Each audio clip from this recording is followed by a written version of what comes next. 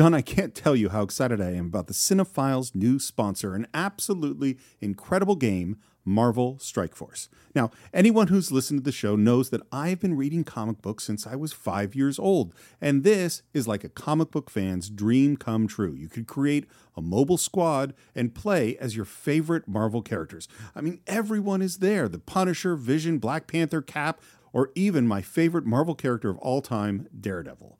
Your goal is to power up those characters, unlock gear, and use them to compete in player versus player mode, alliance mode, and real-time arena.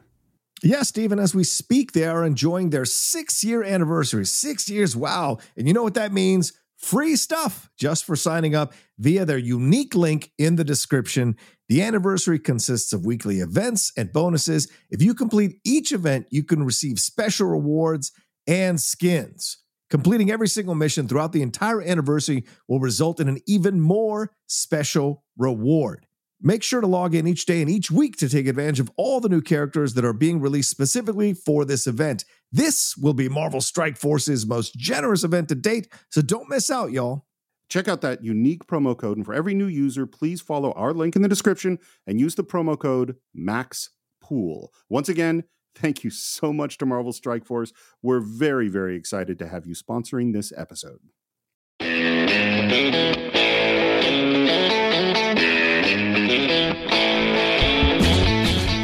Hello and welcome to a very special tribute to the great Angela Lansbury, who we lost just a few weeks ago. My name is Steve Morris. I'm a filmmaker and directing instructor in Los Angeles, California.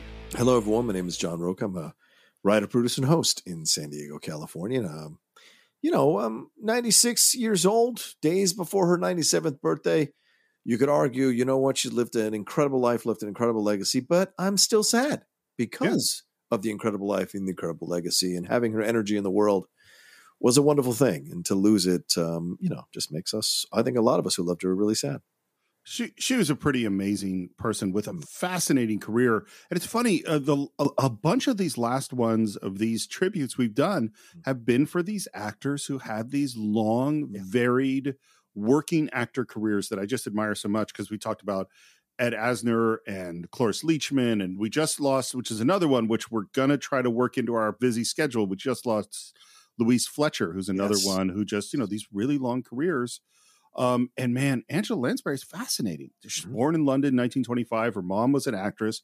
Her dad was from a powerful, wealthy political family. Her grandfather was the head of the Labor Party at the turn of the century, and they moved to the U.S. to escape the Blitz. So in the 40s, and this is what's so crazy about Angela Lansbury is how long her career really was, because she basically met the author of the play Gaslight, and it was about to go become a movie. And he calls up George Cukor and says, you should cast Angela Lansbury in this movie at 17. And that's how she got her first movie role, which she was nominated for Best Supporting Actor for. And this is in the 40s. Some people are just talented. Some people just are born with that talent and that it thing that you can't explain. And she was one of those people. And I don't mean movie star. I mean actor. That's what she was. And she had that energy. And when you saw her work, there was just this unexplainable attraction in terms of her talent that you had for her as an actress. Like, you wanted to see what she could do with these roles. You wanted to see where she could take them. And, a lot of us didn't discover her younger stuff as we were older, and seeing her in Bedknobs and Broomsticks. And my mom used to watch Murder, She Wrote religiously every Sunday evening that it was on. And I think it was on Sunday nights. And then, and for me, going back as a film fan and watching The Manchurian Candidate, or watching Gaslight, or watching The Picture of Dorian Gray, which is one of my closet favorite films growing up, because of the reveal at the end, and one of my favorite novels to read as well. So there was so much about her that was a part of my life. And then, of course, Beauty and the Beast. So it's just fascinating to see these incredible actors who survive through so many decades because they have this incredible talent. They understand the business, and people naturally gravitate to them because they have that just incredible energy. It's funny. I meant to ask you this when we started, but then I forgot it, which is, do you remember how you first came to Angela Lansbury? I think it has to be Bedknobs and Broomsticks. Just remember, because when I was a kid, that was what you did, is watched all those Disney films. Oh, yeah. that were on TV, Channel 5. You'd have Walt introduce them, and then you'd watch them, And so for me, I remember that was one of those ones that just kind of stuck with me, like Chitty Chitty Bang Bang. Those I don't think that's Disney, but still, it's those kinds of films that just kind of stuck with you because they were fantastical. And this idea of mixing animated with real life, it was just so cool to see. And so with Bedknobs and Broomsticks, I know for me, that has to be my first experience with Angela Lansbury. It totally is for me. And I wonder if you had this experience, because I'm a couple of years older than you, but not a ton, is we had the thing where sometimes on a rainy day or sometimes on like the last day of school where they would bring the 16 millimeter projector into the auditorium and you'd sit on the floor and watch a movie. Did you have this happen? Oh, of course. Yes. If we weren't singing Woody Guthrie songs in Southern Virginia, we were watching films in the auditorium when it was raining, or when it was snowing. Yeah. Oh, yeah. Well, I didn't have the snowing thing where I grew up, but I remember seeing Bedknobs and Broomsticks sitting on the floor of the auditorium at Reed School in Tiburon. And so that's totally where I first came to her. Yeah. And it's crazy to me that in her career, particularly in the 40s, I think she basically got she's not quite pretty enough to be the leading woman. That was, right. And then she starts getting cast even in her 20s as women in their 40s. Yeah. And she's playing the mother of, and it sounds like it was pretty rough on her.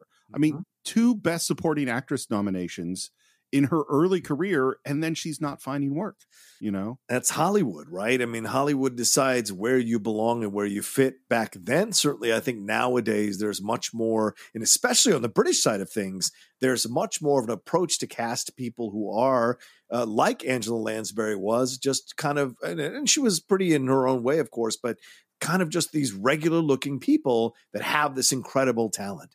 I think she'd be leading so many shows on British television, and maybe leading some of these British movies if she was in her youth now. I think that's the difference now that we've opened the door for more of a wider acceptance of people's looks, to lead certain things. And she was just one of those, And by the way, I think she is beautiful. Yeah, I think she's an unusual beauty, but I think she is beautiful. I love this quote. I read this quote from her. This is about her career at this era. She said, "I wanted to play the Jean Arthur role, and they kept casting me as venal bitches." Like, that's a great quote. But she understood the business, and she worked, and she knew as long as I'm working, the opportunities will be there. And especially if she's gotten that kind of response from award bodies to nominate her, she must have sensed, I can do this. Now let's wait for that moment. And then she, in the 50s, it sounds like she went, well, I just got to work. And so that's when she really started doing theater a lot. It's when she started doing TV work. She terminated her contract with MGM, which was fairly unheard of. MGM's a huge studio. Yeah. And she said, "You're not servicing my career. I'm out." And she did, by the way, and again, she still continues to be cast as older women. One of the ones I love that she did in the mid 50s is 1956 in The Court Jester with Danny Kaye. Oh God, what a great film. I love The Court Jester. Maybe my favorite Danny Kaye film. I think it is my favorite Danny Kaye. We talked about doing it on the Cinephiles for years, and hopefully we will not talk about it for more years. And at some point, maybe in 2023, we'll get to it, because I do love that movie. I think too. She starts doing musical theater in the late 50s, early 60s. She did Anyone Can Whistle, which is an early Sondheim one. Yeah. And then in 62 is the movie that I think we're going to try to do. I don't know when we're going to get it in our schedule, but that is The Manchurian Candidate. Yeah, The Manchurian Candidate. I remember that was a movie for me that when, as I've talked about on the show many times, when I started to become an actual cinephile, studying films, going back and watching these films and being a Sinatra fan, I was like, I've got to watch this movie. So I went in looking forward to seeing Sinatra playing a very serious role in The Manchurian Candidate. And I came out so impressed by what Angela Lansbury did in the film and what she was able to convey with the restrictions of the 1960s, this like sexual connection between her and her son that was just bubbling under the surface, that I was like, wow. When people talk about 2022 and we're breaking taboos, go back and study your film history. A lot of that we were doing back then, just more subtly, because we couldn't show that stuff too overtly like we can now. So this film broke so much so many barriers and so many interesting taboos that were exposed, some of them that had been bubbling around in our society for a while. She had, by the way, read the book and loved the book, and it sounds like kind of campaigned for that movie, despite the fact that she was only 3 years older than the actor who played her son. Lawrence Harvey, yeah. During the 60s, that, by the way, she earned her third supporting actress nomination, which I forget who she lost to. Patty Duke. Oh, it's Patty Duke. Yeah.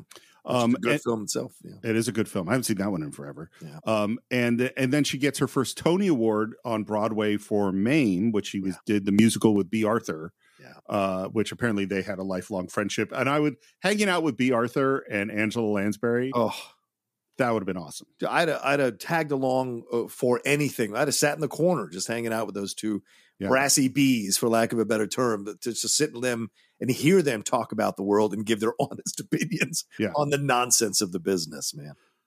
And as we mentioned, 71, she does Bedknobs and Broomsticks. Yeah. And then she declined of the role that was given to someone we mentioned at the beginning of this episode, which is she was offered the role of Nurse Ratched in Cuckoo's Nest and turned it down. In 79, this is another place that I saw her early. I've now told the story many times of going to see Sweeney Todd when I was 11, and that was her and Len Cariou where she won her fourth Tony Award for that. That's still my favorite version of Sweeney Todd. I have you can find it on YouTube, ladies and gentlemen, if you want to go watch the whole thing. But I bought the record and I have the CD of their version of everything. Len Cariou's Pretty Woman is fantastic.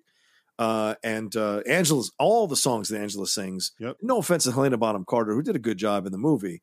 What Angela brings to Mrs. Lovett is just incredible. Incredible. Oh, yeah. It is so amazingly, funnily, scarily sick, that musical. Like, it does this I mean, and I just imagine, it's one where I really imagine, like, so wait, you want to do what? You want to do a musical about a barber who murders people, and this woman who cuts them up and cooks them into pies and people eat them? What? People put this on Broadway? Yeah. And then we're into the 80s and Murder, She Wrote. Yes.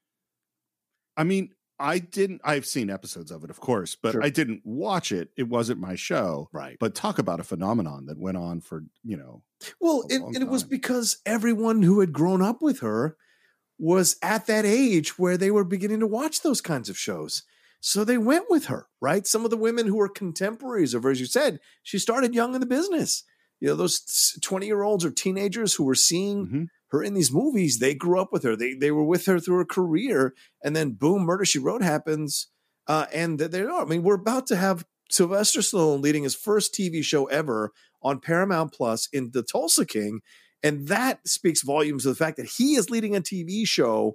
And all of us who grew up with Stallone and all his stuff in the 70s and 80s, we're going to be watching that show because we're going along with him to see what he can do in this. Now, it's not Murder, She Wrote. It's not going to be a phenomenon like Murder, She Wrote, but it's that idea of, look, we've grown up with them. We trust them. Let's see what they're going to do with this. It'd be really cool if that was good, by the way.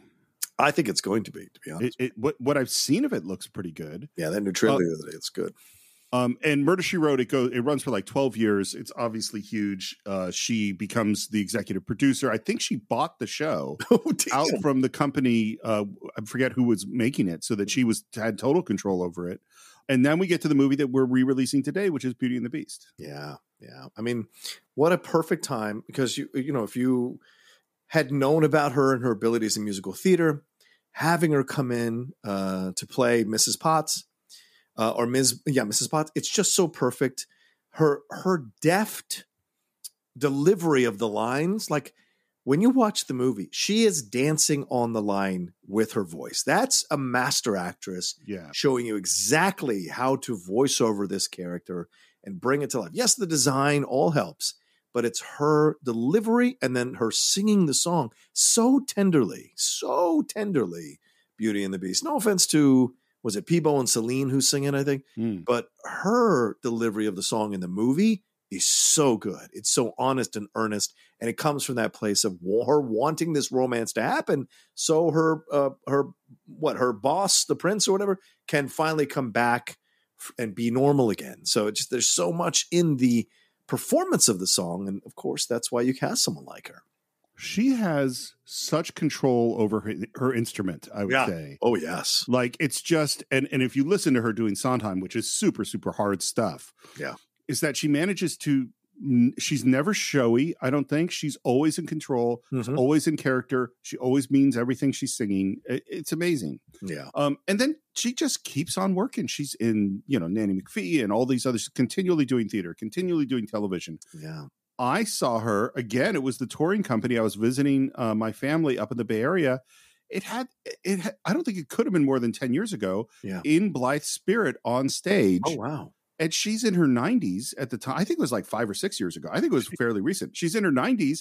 And every time she came on stage, she was killing it. Like, I mean, you know how hard it is to do theater. Oh, yeah. And to do 6 shows a week. And she had an energetic role. And she just came on and blew the doors off and then walked off stage. It was amazing. Yeah. Yeah. And that speaks to the talent of it all. And she apparently has a cameo in the new Rian Johnson sequel to Knives Out, Glass Onion. She has a cameo in that. So just like most of the actors that we've profiled here who've passed away, there's still projects to come with them appearing in them, even though they've passed on. So that speaks. And it's perfect to have, Murder, She Wrote, Angela Lansbury in a mystery film. It's just genius. I just looked it up, by the way. We're re-releasing Beauty and the Beast. John, do you have any guess on when we recorded this episode of Beauty and the Beast? Oh, Jesus. 2019. It's 2018, January 4th, 2018. We recorded this thing. And this is, of course, with special guest Michael Vogel. Yes. It is early days. It's our 38th episode. So it is definitely on the shorter side. It is not, an epic exploration. But my memory is that we had a really, really good conversation. I think so, too. Well, and our preview might be longer than the episode. It's possible. Well, speaking of which, without further ado, the Cinephiles are very, very proud to honor the great Angela Lansbury and take you back to a tale as old as time with Beauty and the Beast. Tale as old as time, song as old as rhyme, Beauty and the Beast. Off to the cupboard with you now, Chip. It's past your bedtime. Good night, love.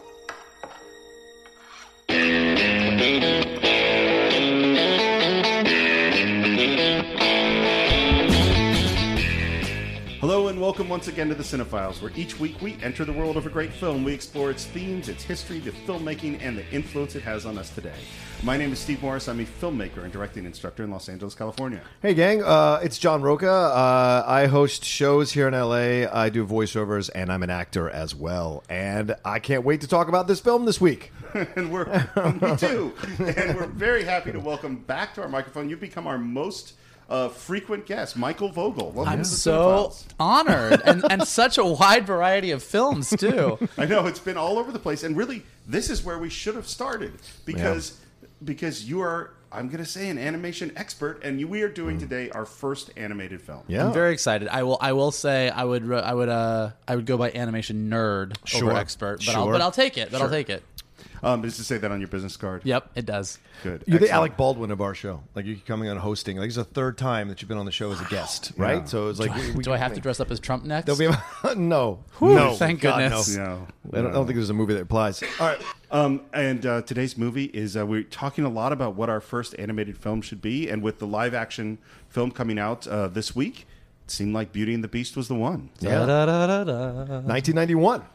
So yeah, I can't believe it was that old. It's that old. yeah. I hadn't seen it in a while, and then I watched it in preparation for this podcast, and I was like, 1991? Yeah. My gosh. Isn't there something, by the way, when you say I can't believe it's that old, that what you're really saying is I can't believe I'm that old? Yes, well, fair. That Yes, is true. essentially the point. Yes. Yeah. That because I was a grown up, when Yeah. this movie came out, and this movie came out 26 years ago. Yep. That's a long time. Grunge That's a is long like time. 2 decades old. That's madness to me. Grunge. That's a whole other podcast. That's true. Anyway, yes. On the Grunge Files. Sorry about that. So, Michael Vogel, how did you first come to Beauty and the Beast? My mom dropped me off at the mall. yourself? That's how. Actually, no, not by myself. So, Back when you could do that. To anyone who knows me, this will shock you. But when I was in middle school, I would organize giant groups of people to go to the movies. No. And there was a big crew. And actually, I remember that this particular weekend. I don't remember the weekend it came out. I know it was November, but there were 2 movies coming out that weekend that everyone was excited about. Addams Family.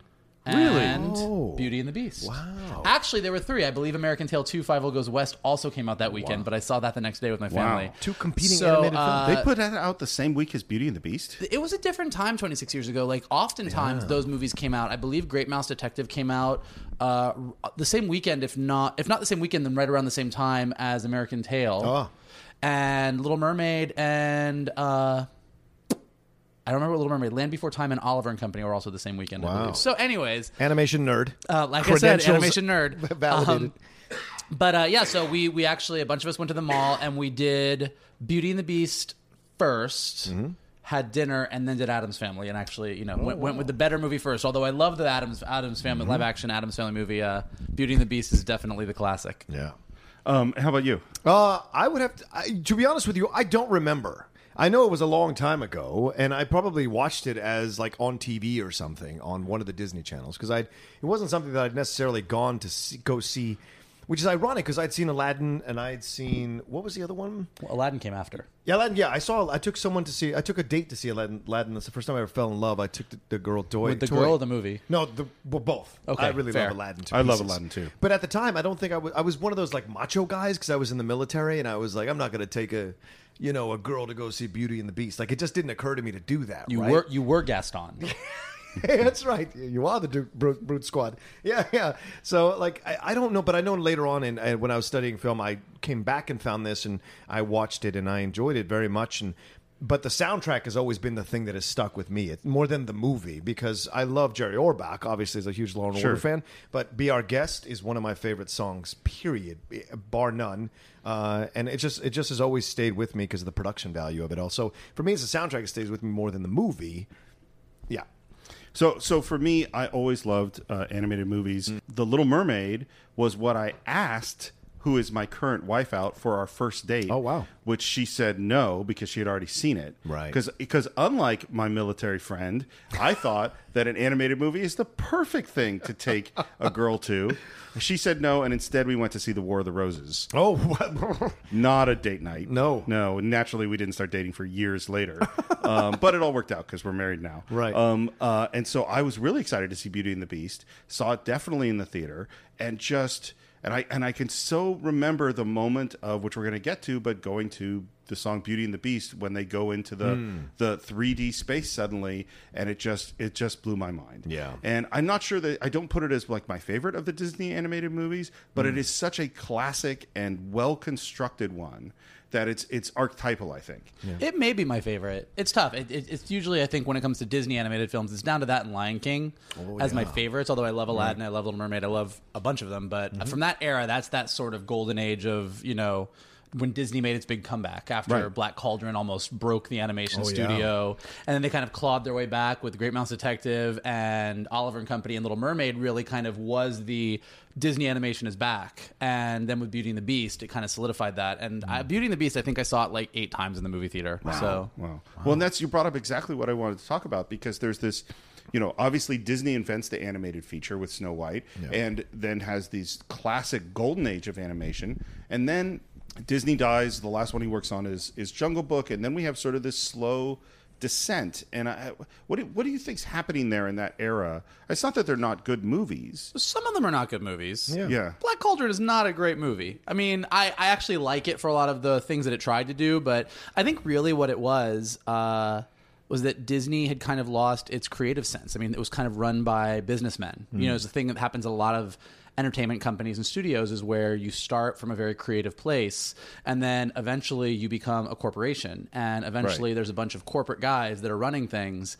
And there was a point in time where it looked like Disney just wasn't going to do animation anymore. I mean, that it was they were shuttering down their doors. Wow. And it was it was like I was saying, all the movies that I was just naming, it was sort of like incremental. Like they came out with Great Mouse Detective, which was sort of a, you were hitting a single. Like Black Cauldron was a disaster, and they came out with Great Mouse Detective and said, okay, let's just try and make something solid here. And they made a very, very cute movie that felt like a Disney movie. Unfortunately, as far as mice animated films went, American Tail trumped it. Right. Yeah. And so they still weren't top dog.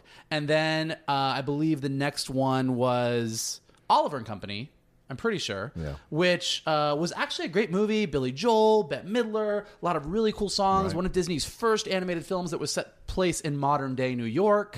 A retelling of Oliver with animals. Right. And it did really well. It didn't do as well as Land Before Time. Right. And then Little Mermaid came out, and I think that you can't really talk about Disney's renaissance in this era without talking about Howard Ashman and Alan Menken. Absolutely. Particularly Howard Ashman. And I think that him coming to Disney with Little Mermaid, Beauty and the Beast, and Aladdin really was the transformative thing, because he was much more than a lyricist. He was much more than the song guy. He was an executive producer on Little Mermaid. He was an executive producer on Beauty and the Beast. He shaped those movies. Yeah. And you can't... It's just that's part of the Disney magic that came back. And even though Disney went on to make a bunch of great films after that, there was definitely a little something lost when he was taken from this world too early. Yeah. And a little bit of background on them. So Ashman and Menken, they're Broadway composers. They did Little Shop of Horrors, which is their big claim to fame. I just found out, which I didn't know, they did a musical of God Bless You, Mr. Rosewater, the Kurt Vonnegut book, which I can't imagine what exactly that's like. Thing. And you're right. I mean, the everything I've read about Ashman is that he was a character guy and a story guy and understood really the tone of the movies. And you see, I love Little Mermaid. I love the songs in Little Mermaid. It's a lot of fun. And while there are things that we might talk about in terms of, how the sexes are portrayed at this point, looking back on it, it's still a lovely, lovely movie. And that clearly seems to be the turn. And one of the things I think about it is that I don't think Disney thought he was making movies for kids. I think he wanted kids to love his movies, but he wanted everybody to love his movies. And there's a feeling of those movies kind of in the less good era that it was, just as you say, those executives going, okay, let's make the next kid thing. And they didn't have that, what we call now like the 4-quadrant appeal or whatever. And Little Mermaid definitely does. Mm-hmm. Yeah. Absolutely. It definitely does. And then we move into Beauty and the Beast, which Walt had wanted to do a Beauty and the Beast back in the day. They never quite figured how to do it. They'd written a script to do it in the 80s as a non-musical, and then after... Well, right before, it was literally that non-musical version. So, Walt could never figure it out, mainly because the Beauty and the Beast story is thin. Yeah. There's no second act. Basically, the entire second act of the movie is Belle going to dinner with the Beast every night, and the Beast says, will you marry me? And she says, no. And then she goes home, the Beast almost dies, she comes back and says, yeah, I'll marry you. So trying to flesh that out was something that they just could never crack. Right. And even this live-action script that they wrote around the same time that Little Mermaid was happening, that was when it was all going on, they actually did about 20 minutes, which you can look up on YouTube. They did about 20 minutes of a story reel that they presented to Jeffrey Katzenberg. And they were like, look, we know it's rough. Let's show it to him. What's the worst that could happen? It's not like he's going to scrap the whole thing and start over. And he looked at it and he said, we're going to scrap this whole thing and start over. Right. I mean, it just didn't fly. And Ashman and Menken had done a great job with Little Mermaid. Ashman was like very excited about this project that he really wanted to do, Aladdin. Yeah. And Jeffrey Katzenberg had to convince him to not jump into Aladdin yet and actually focus on Beauty and the Beast and turn it into a musical. And he was the one who came in with Linda Wolverton, the screenwriter, and basically said, hey, what about these enchanted objects, which up until this point in the live action script had just been these kind of ethereal things floating around and doing whatever. And he said, well, look, these guys can fill out a second act and be the characters that we can really relate to in a lot of ways. And we can do a lot of musical numbers with them. And that actually fixed pretty much all the problems that Walt couldn't figure out. It's such a basic fix. It is something I come across with my students all the time, which is they introduce a character, but they don't give that character any character. Yeah. They don't ask questions about who they are and what they want and how they speak and what is their style and what is their humor, their actions, their movements, all those things, because they go, well, I need a character here to do this thing. And it's like, well, that's why you, the writer, needs the character. You haven't talked about what the character wants or what they need. And when they start to figure that out, then suddenly the story has movement and joy and all those things. Can you imagine not having those characters in this film. I mean, it just. I don't think the film is anywhere near as good without those characters. And in fact, I think when I was watching it at work, one of the women walking by who was shown it to her daughter like 1 million times saw that I was watching it, and she was like, "Oh my god!" and she said, "It's the character, it's the side characters, the supporting characters that for her are the joy of the film." That Belle and the Beast are interesting, but Gaston, Lumiere, Cogsworth, even the French-made brush, they all have incredible life, and they all have very distinct characters right off the bat, so you can gravitate to them, and they carry you through the movie in the times when the Beast is like either angry or trying to figure things out, while Belle is like being dramatic or leaving. It's those kinds of things, and they flesh it out. You really don't like Belle or the Beast very much, No, do you? I'm not saying anything negative about it. I'm just saying this is how it's presented. But I think they soften both of them. I think because without them, there's no way Belle comes closer to the Beast, and there's no way the Beast comes closer to Belle. I think what they do, I don't know that I would say soften them, because I actually think you're Belle, not saying it. I'm saying it. Okay, I would disagree with that. But that's fair. That's I fair.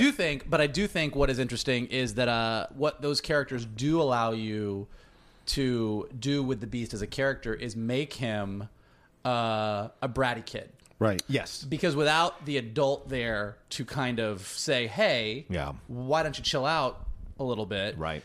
He would be just an oppressively evil character. Yes. It wouldn't really work. But having them there to sort of say, hey, let's control that temper. Yeah. Hey, let's invite her to dinner. Hey, let's be a good guy. It really brings out this sort of adorable side to someone who could be just a very overt villain. Right. Yeah. I think that's the balance you're walking in this film. Well, let's get into it. Okay. So we start with a prologue. Yep.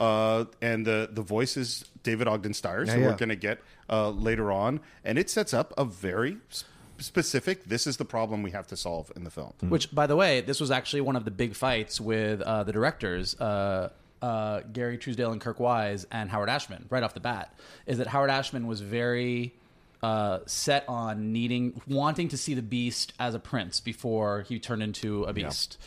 And the directors couldn't get this idea out of there. The way they called it like Eddie Munster and Lord Fauntleroy clothing. Like they just had this idea of like a little beast boy running around and how it would be cheesy and gross. And they actually talk about how Howard Ashman like lost it in a meeting and screamed at them because it was so important to him. And he was known for being very opinionated and having a temper. And the stained glass window sort of allowed it to work because you didn't have to see this little boy turn into a beast in his little outfit and run down the hall crying. It was very stylized. Right. Yeah. It's an abstract way to get into it. And it brings up something that this is sort of a geeky screenwriting thing, but one of the questions that you always ask screenwriters, which I don't always think is appropriate because it's not always the right thing you need to figure out, is who is the story about? Whose movie is this? Yeah. And obviously this seems like it's Belle's movie. Mm-hmm. But in a lot of ways you can look at this movie as this is the Beast story. Mm-hmm. And the fact that we start with him and his essential problem, and that is the problem throughout the movie that we have to solve, in a lot of ways, it's his story. Well, and actually, again, I'll probably talk about Howard Ashman 90,000 times in this podcast, but he brought a lot of that to the movie. I think that he was the one who really focused on the Beast. There's actually there's a lot of stuff on, if you Google Beauty and the Beast right now with the live action one coming out, they actually talk about this a good bit, but he was in the throes of having AIDS during this whole process. And he actually he didn't tell Alan Menken until the day after they won the Oscar for Little Mermaid. But this this movie about this character where, yes, traditionally Belle is the main character, but this guy who had this curse that was going to ruin him, where everyone had forgotten him, and there was just this slim hope down the line that someone was going to see him for who he really, like, all of these things, like, there's a lot of heavy shit that was being laid down on this movie, but it actually did help because you're right. Beauty and the Beast is 100% the Beast's movie. He's the one that changes. Yep. Yeah, absolutely. So we have our prologue, but then we're going to go off and meet Belle. Well, I do want to say one thing about the prologue. What I think the prologue does, which is everything you said, Mike, is absolutely right and correct. But I think it also immediately, to your eyes, to your mind, it elevates the movie to something above the genre of just an animated feature. Just from the beginning, you're being treated to this incredibly stylized glass that we know as art. Subconsciously, we have learned this or seen this as art. And I think once we start out in that place, already mentally, we're dealing with something a little bigger, a little grander mentally. Well, and even that opening shot, that multi-plane camera shot that kind of just goes through the forest. By the way, great cameo by Bambi's mom. I know. But then you go in and you're 100% right. It's this beautiful artwork. Yeah. It kind of puts you right in that fairy tale mindset. Well, and I would say, I was thinking about it watching it this time, that this is the most classic Disney that we've seen in a long time. Yeah. Because we're going back to the storybook, and we're going back to the European castle in the forest kind of storybook. Which, by the way, only the 5th actual fairy tale storybook Disney movie. Wow. Snow White, Cinderella, Cinderella, Sleeping Beauty, Little Mermaid, Beauty and the Beast. Wow. It's very funny when you think about it, because I think I do the same thing. We talk about the Disney princess, we talk about the Disney fairy tale movie, but when you actually look at all the animated feature films, straight up princesses, Right. this is the 5th one. So, speaking of our straight-up princess, we get to meet Belle, and she's going off into the town. And one of the things I learned this time is that this is the first one they did where they did a full cast recording the way you would do a Broadway cast recording. Oh, wow. Is recording them all together, all at once, and you could really feel it in this number. Little town, it's a quiet village. Every day, like the one before. Little town full of little people waking up to say Bonjour! Bonjour! Bonjour! Bonjour! There goes the baker with his tray like always. The same old bread and rolls to sell. Every morning just the same. Since the morning that we came to this poor provincial town. Good morning, Belle. Morning, monsieur. Where are you off to? The bookshop. I just finished the most wonderful story about a beanstalk and an ogre and That's nice. Marie! The baguettes! Hurry up!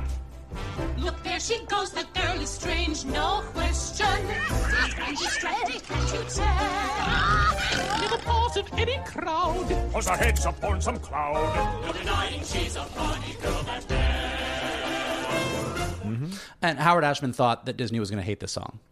He and Alan Menken wrote it. And he was like, this is not what they want. They don't want an opening 7-minute song that is a Broadway musical. Like he was convinced they were going to hate it, and Alan Menken was like, no, they're going to love it. They're going to love it. Sent it in, and they were like, yes, 100%. And it's an amazing song. It introduces Belle. It introduces the town. It introduces her sort of issue with the town. It introduces Gaston. Yeah. Like it just does so much, and it's actually in my top 5 Disney songs of all time. Really? Oh, absolutely. I think it's amazing. It's joyful and fun. Yeah. And getting to meet Gaston, I won't say he's my favorite Disney villain. He's one of them. But the thing about him is I've never met an Ursula. I've never met, you know what I mean? I've never, maybe kind of a Cruella de Vil, but not really. But I have met a Gaston. Well, I know those guys. Andreas Deja, who is the lead animator on Gaston, who's one of the most well-respected animators in the world. Actually, it's a funny story. It's funny that you should say that. He had a really hard time. He was designing Gaston, and he was designing this very buffoonish, cartoony character because, you've got this larger-than-life guy who's very stuck on himself. And Jeffrey Katzenberg kept pushing back and saying, no, this guy's got to be real. This guy's got to be real.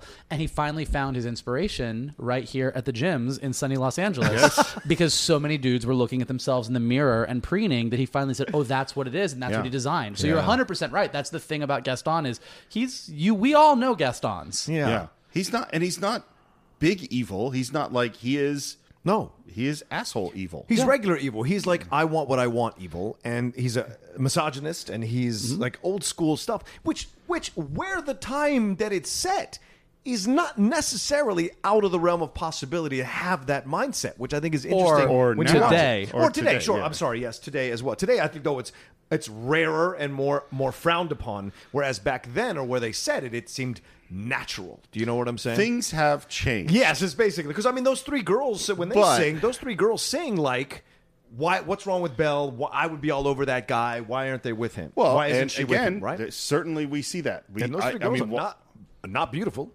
We could certainly watch lots of asshole guys preening at the gym who get lots of girls. Yeah.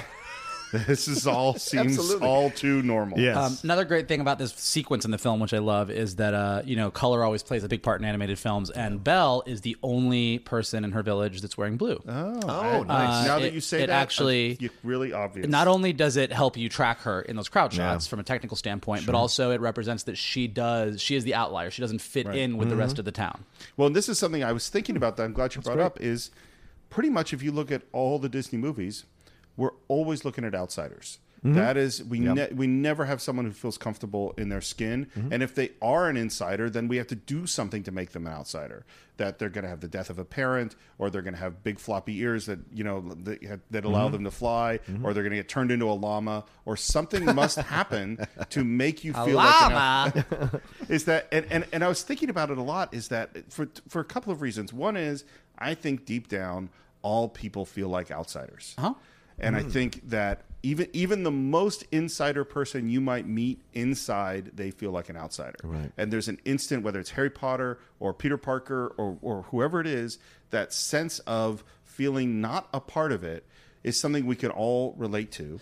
And I also think that it's the outsiderness in the case of the Beast, or in the case of the llama, Emperor's New Groove, is that being forced to be an outsider is how you get to learn the profound lessons that might be necessary to move forward. Right. And so this idea of outsiderness is so crucial in every Disney animated film I can think of, and it definitely plays this minute you meet Belle. This is something that I've always wondered when I watched it, because I have always felt like an outsider my entire life. So when I watch these movies, I gravitate naturally to the lead. I always wonder what it's like for the people who, in my mind, are not the outsiders, like the head of the cheerleading squad or the head of the football team or the really cool guy all the time. Like, how is it like to watch themselves? They just go, man, this Gaston guy seems great. Yeah, well, that's what I wonder about. Do they watch these films and go, yeah, what's wrong with that guy? Why won't he just? What's wrong with Belle? Why won't she just marry this dude? The secret truth of the world is they all feel like outsiders, right? Everybody does. So who are the real villains? Do we know? Because we do encounter them in real life. We do encounter the people who are the group speak. I mean, we're dealing with it, kind of, in our country now. So it's like, no matter what side of the fence you're on, you think the other side feels like this whole group speak villain type thing, and it's interesting to me. But it's our outsiderness. I mean, that outsider feeling also can turn you into the villain. Yes, true. You know what I mean? Because then the other, if you take it to a certain place, it's like they're all the people that are against me. Well, what is it? I mean, what is it that turns Gaston into an ultimate villain? He's told no. Yes. Yeah. I mean, that's the thing. Is like Gaston ultimately. So you're saying Belle should have married? No. I mean, no. He is. Look, he is a pig at the beginning of the movie. Yes, he is. Quite literally when he sticks his head out of the mud and they have the pig there. But he is a pig and he is a chauvinist. Absolutely. But what turns him into a villain is he's never been told no. And so to your point, if we're going to get into some psychological stuff, he all of a sudden is, if Belle is what he wants, he's now outside. Yes. Yeah. Right. And he can't get in. Yes. And then he finds out that it's a giant buffalo that got inside. And he's having a real hard time with that. You can't process that. So, moving forward, we go off. We meet Dad, who's a crazy inventor. Also, I think an addition in this version of the story didn't exist before. As is Gaston and And that's a lot of Ashman. I think Ashman wanted to push the crazy inventor stuff.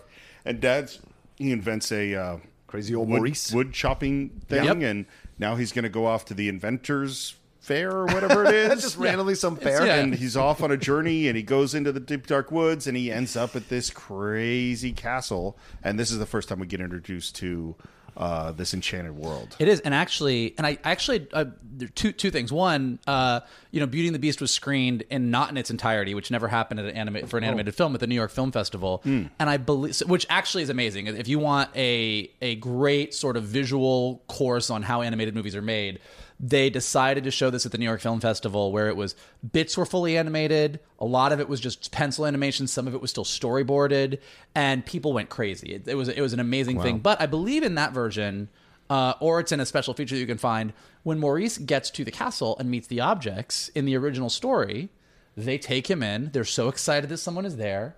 And they sing him this amazing song called "Be Our Guest." Oh, yeah. And I didn't realize they'd actually animated it. Oh no, you can actually see it. I knew that it was supposed to go there originally. Yeah, and it's actually, I'm trying to remember some of the lyrics where they, instead of Madame, it's Monsieur and stuff like that. But they just realized smartly that as great as this number is, watching these objects sing it to Maurice is not nearly as effective as having them get excited and actually making Belle feel more comfortable in this new castle. Well, and a basic rule of the story is there's a place where the story really starts, and you want to get to that place as quickly as possible. And the story starts with Belle in the castle. And so if you put "Be Our Guest," you're just delaying getting there as soon as you can. So Belle lets Maurice go. Belle lets her father, her absent-minded, kind of crazy father, go off by himself to the fair. Yes. And then he gets lost in the woods. Yes. Like she probably thought he might. And then he ends up at the castle. You're saying this is Belle's fault. I'm saying Belle is not as attentive as we would like her to be, is what I'm saying. I think there if you are compare flaws it, when you look at it. if you compare it to the Beauty from the original fairy tale, she's actually doing pretty well. Yes, right. Beauty Fair. from the original fairy tale, It's absent-minded. Dad goes off, Yeah. comes back, finds this rose in this castle, is told by the Beast that you stole my rose, I'm going to kill you or make you live here forever. And basically, the dad pimps out the daughter, goes home and says, so, hey, you got to go live in this Right. castle now. The fairy tales So were really worse actually, back one then. of the things that they did with the Disney version was make Belle more active. So Yeah. Belle, as a Disney princess, finds out that her dad has not returned. Philippe comes running back, Yeah. no dad, and instantly does not go ask for help, does not go say to the town, Right. my dad's gone, hops on that horse and says, take me to dad, I'm going to Right. go get him. Absolutely. So I think Belle's still doing pretty good on the Disney princess charts. She makes up for her mistake, that's for sure. Wait, but- you're saying she's responsible for taking care of Dad? Yes, well, I would think so. She's responsible because, like, when they tried to make fun of him or do whatever, she lashes out and she gets mad, tries to defend him and stuff. Yeah, So defending she your dad knows. doesn't mean that you have to watch him every day. I mean, Well, if you have a dad that's absent-minded and gets into I situations, think he does invent a wood chopping machine he does. back in I mean he's pretty intelligent. he blew something up. And I like that this got his podcast pants has just pulled moved to how dumb or not dumb is Maurice. Well, let's move past that. I like the symbolism of the wolves. Once again, this to me, there's symbolism there in the wolves of his mind, right? This is the Beast. This is to what I got this time watching it. It was the wolves of his mind. Because everything is so dark from the Enchantress to what she did to him, it has only progressed and gotten worse and worse and stretched out all the way out into his property past the gate. And so this is, to me, when the wolves come and they're doing what they're doing, it was the first time I'm watching, I'm like, oh man, these are like the wolves of his mind, man. The beast trying mind. to the beast, trying to stop things from coming to him. Do you know what I'm saying? Because he is so lost in his feeling that no one will ever come. He is like doomed to live this life. He will die soon. The petals will fall off. He is initially right? That's why he reacts the way he reacts when Maurice is in the castle. He doesn't react in a positive way that there's a visitor. He says, you're trespassing, and I'm going to throw you into the thing. There's no kind of kindness in him at all. Well, no, because this he does is- not want but- to connect with anybody. Well, of course, yeah, because it leads to absolutely. hurt. And that's what I saw this time. I think that's absolutely true. I'm not sure about the wolves part, but although that's an interesting interpretation, but definitely what the Beast is feeling, that's definitely seems true. And this is the thing that I think you brought up earlier is they're walking this fine line of how far do you push the Beast until he is so evil he cannot be redeemed. Yes. And he is right. Well, his treatment of Maurice at the beginning, man, we're right on that edge. Mm-hmm. So while Dad is gone, Gaston has his big plan. Oh, yeah. Which is he's going to propose. And it's just so horrible to watch this thing play out. I mean, you know she's going to crush him, and rightly so. But man, the arrogance and the meanness and the what a horrible person Gaston is. And what's great, what I love about what they do with Gaston is that moment when he walks into the house, with Belle's house. And her reaction was so fantastic. And how many of us have not? I've known many women who react that way when they're talking about someone who tried to hit on them. And it's great. And when he sits and puts his feet up, and there's a hole in his sock, like the hole in his sock to me. You know what's so funny it's is so I important actually to was me. thinking about the hole in his sock too. Like I really think it's a great detail. It's a perfect detail because it lets you know that he is not like he is. There is flaws to this guy. Even in this moment of arrogance, he has these flaws with this hole in his sock, which I think is brilliant. But yeah, I mean, I do think Belle's reaction to this whole thing is great. And he's laying out a great future for her. Hey, I want you to pop out 6 babies and make me my dinner, woman. I mean, just like it's just terrible, and it just leads really well to her reprise of she wants adventure in the great wide somewhere. Yeah. She wants it more than she can tell. It's just it flows really, really well. Yeah. I want adventure in the great wide somewhere. I want it more than I can tell. And for once it might be grand to have someone understand. I want so much more than they've got planned. Well, and this is the classic. This is what we have in this film of the classic Disney "I want" or "I wish" song. And this is, someday my prince will come. I want to be where the people are. Like this very clear establishment of what the character's desires are. And this is something, again, because I think this is such a well-constructed screenplay in terms of looking at how movies work, is that understanding the basic objective of your character and having the audience understand that is super, super important. Mm-hmm. And no sooner has she expressed this desire, but then Philippe shows up And then she's at the castle. She's with Dad. And Belle makes, and I think this is an incredibly heroic sacrifice. Yeah. I will be your prisoner forever. What are you doing here? Who's there? Who are you? The master of this castle. I've come for my father. Please let him out. Can't you see he's sick? And he shouldn't have trespassed here. But he could die. Please, I'll do anything. There's nothing you can do. He's my prisoner. Oh, there must be some way I can... Wait! Take me instead. You would take his place? Belle, no! You don't know what you're doing! If I did, would you let him go? Yes. And this is right after she had just sung how she wants to see the world and not feel different and embrace and go on an adventure. And now she's willing to throw away her dreams of going on this adventure, to be stuck in this castle for the rest of her life because her father got into this situation, and she wants to sacrifice herself for the father, which is very, very noble. And it right on, like this time watching it, it's incredible. Right on the heels of her stating, which we would see all the time in a Disney movie, is like, I want to, go and be something else and be somewhere, and usually an adventure comes up and takes them. But this is a different kind of adventure than what she anticipated, and it's fascinating how we go into that. And then, with the Beast acting in the sequence, I mean, you have to talk about Glenn Keane, who was the lead animator on the Beast, who just brings out a level he's one of of the acting. great. He is also one of the greats. He did Ariel, Aladdin, Tarzan. I mean, he's done a ton. And the Beast is probably one of my favorites of his, and it really is because just the design is amazing, but particularly in this scene, you see this transformation from this monster that threw Maurice into a jail cell the previous time, and you see the hope and the longing. You see the acting in the eyes. I mean, there's a level of acting going on with the Beast in this movie that's really just kind of fantastic. Well, and you see it here, just even the way he's scratching himself, not quite sure what to do. He's awkward. Nice. Like, it's just, all of it is amazing and actually makes up for this super villainous thing you just saw him do, because you're like, ooh, wait, he doesn't really even know. Yeah.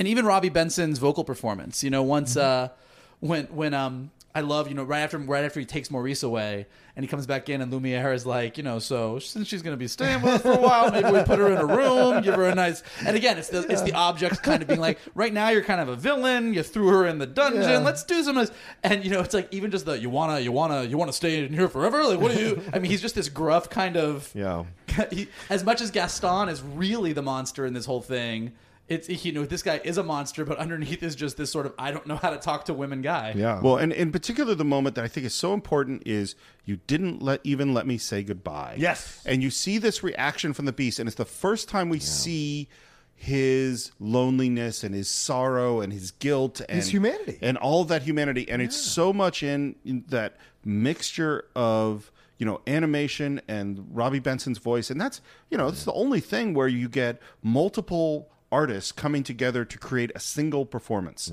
And the Beasts who can be really scary and really powerful and really comedic and really sad and sensitive and vulnerable, all within moments of each other. It's a great animation performance. And they do a great job of just playing throughout all of this, all the way up through the inviting her to dinner scene, which is my favorite. But even as he's walking her to her room, I mean, again, you have the objects there. So you have Lumiere just going, hey, so say something. Yeah. And he's like, I hope you like it here. He's trying to be very nice. And then just, West Wing's forbidden. Right. And it's just this back and forth of this like high temper, trying to be nice, high temper. And it's what actually makes him lovable. Yeah, and you have to remember, like, this is a guy who has not had many interactions with women, right? He was turned into this thing, 18 years old, or however old he was? Oh, he was 16, he was 16, right? He was younger than that. That's a little bit of a flaw in the timeline of that movie, but we can talk about that later. So this whole idea is that he hasn't had a lot of experience with women, so, like... He hasn't had a lot of experience with humans. With humans, right, as well. And this whole idea of them helping him through this process, you have to remember that he is struggling with it, that he's become this beast and had to live it this way for so long. So this idea of trying to connect, trying to make a connection with someone, regardless of whether it's going to be someone who's going to break the spell, is still difficult for him. But he's willing to listen. I think that's the number one thing about the Beast, is that he's willing to listen to Lumiere and Cogsworth and all them giving him the advice that he needs to change, because he does immediately change. He's easily directable, and that's a good thing. And I think that's what makes us gravitate. It's not easily directable. but directable. Yes, directable, I suppose. And I think actually it's Belle that changes him. I mean, Well, sure, eventually, they yes. guide him, but it really is, up until like once she leaves. Yes. That's the turning point for both she and the Beast to start changing. But let's talk about some other stuff before we get there, because there's some other good stuff. Well, I mean, I think it's safe to say that being trapped in an enchanted castle as a giant beast with only animated objects, servants, to be who you the entities you play against is not a way to learn humility and values and compassion. It's not really such a good system, right? But we brought up these characters. Let's talk about them a little. So we got Lumiere. You already mentioned Cherry Orbach. What a great performance! Gosh, amazing. Yeah, and then we have Cogsworth, who is David Ogden Stiers, and is like a huge MASH fan. I love him in this film. Winchester, right? Wasn't he Winchester? Winchester. Winchester, MASH, yeah. And finally, Mrs. Potts. You have Mrs. Potts, Angela Lansbury. Yeah. And so good. These are great supporting characters. Yeah, and again, Ashman wanted to bring in Broadway people to do a lot of these voices as much as possible, and so he was, Angela Lansbury. I mean, obviously TV people as well, but but he really wanted these people that could sing and act and do all these things. And yeah, the characters are great, and they're so specific. Yeah, I mean, I think that's one of the great things, kind of to your point, Steve, about sometimes supporting characters are like, oh, here's like the funny background characters, but each one of them is so specific and serves a very specific role in the movie. Yeah. So Gaston is still very upset about what happened with his proposal. Before we get to that, I do want to talk a little bit about, because it is my favorite scene in the movie, is I think that the interaction between Beast and Belle on either side of the doorway when he invites her to dinner. Oh, such a good scene. Is one of my favorite scenes in the movie, just from a sheer acting standpoint for the Beast. Because watching him try to control his temper. Yes. As he's being as polite as he can through gritted teeth, asking her to join him for dinner. Yeah.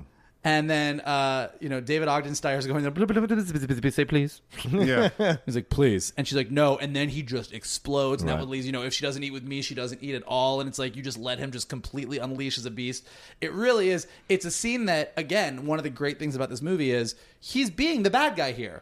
He's saying, you've got to do what I say. If you don't eat dinner with me, you're not eating dinner at all. But it's played so much for comedy that it doesn't bother you. It actually is a really, really hilarious, fun scene. Yeah, and when he's pacing in front of the fireplace and they're trying to talk him to calm him down, and then he goes up to the door and has that whole back and forth. You're right.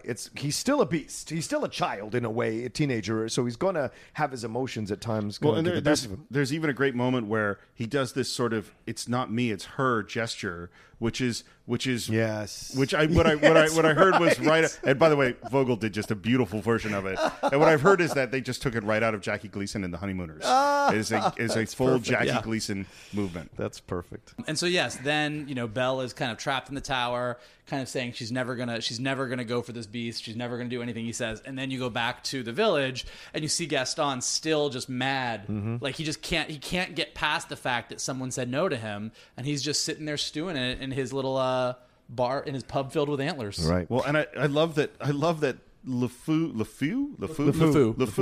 and the whole town feels it's our responsibility to cheer this poor guy up. He is like in the throes of sad, like almost depression. He's just sitting there and like just totally downtrodden, this incredibly arrogant, believing in himself kind of guy, just from one no.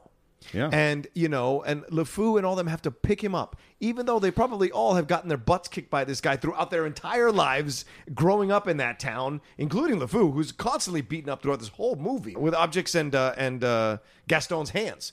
And so it's interesting that they use the whole town to pick him back up. Well, and when the storyboard artists got this song from Ashman and Menken and they saw all of Ashman's lyrics, they were like the happiest storyboard artists that ever lived, because the lyrics are really, really funny. They are. And they're very descriptive of everything that he's doing. So just the gags that they could do visually were just amazing. I mean, everything from him juggling the eggs, lifting the girls, showing his chest hair, antlers in the decorate. I mean, they just went to town, and it is just such an amazing number. Agreed. For there's no one as burly and brawny. As you see, I've got biceps to spare. Not a bit of him scraggly or scrawny. That's right. And every last inch of me's covered with hair. No one hits like Gaston. In a spitting match, nobody spits like Gaston. I'm especially good at expectorating. 2 points for Gaston. It reminds me in a way of like Never Got a Friend Like Me, just in the sense of every lyric is giving you a visual cue of this is what's supposed to be happening in this moment. Another thing to notice at this point, right before Maurice comes in, is that it's now firmly like winter. Yeah. You know, one of the things that's big about this movie is they use the seasons both sort of to show the budding romance and what's going on, but also to deal with color. Right. So at the beginning of the movie, when it's autumn, it's lots of browns, earth tones that helps Belle stand out in her blue, but also kind of like shows off the town, shows off sort of this like sort of, you know, earth colored world. And then you get into the winter time now where, you know, you're more in the Beast Castle. It's very cold. It's very desolate. And then that eventually leads to spring with something there as the winter starts to melt. Well, and you brought up that now Maurice shows up freaked out and terrified because his daughter is being captured by a beast.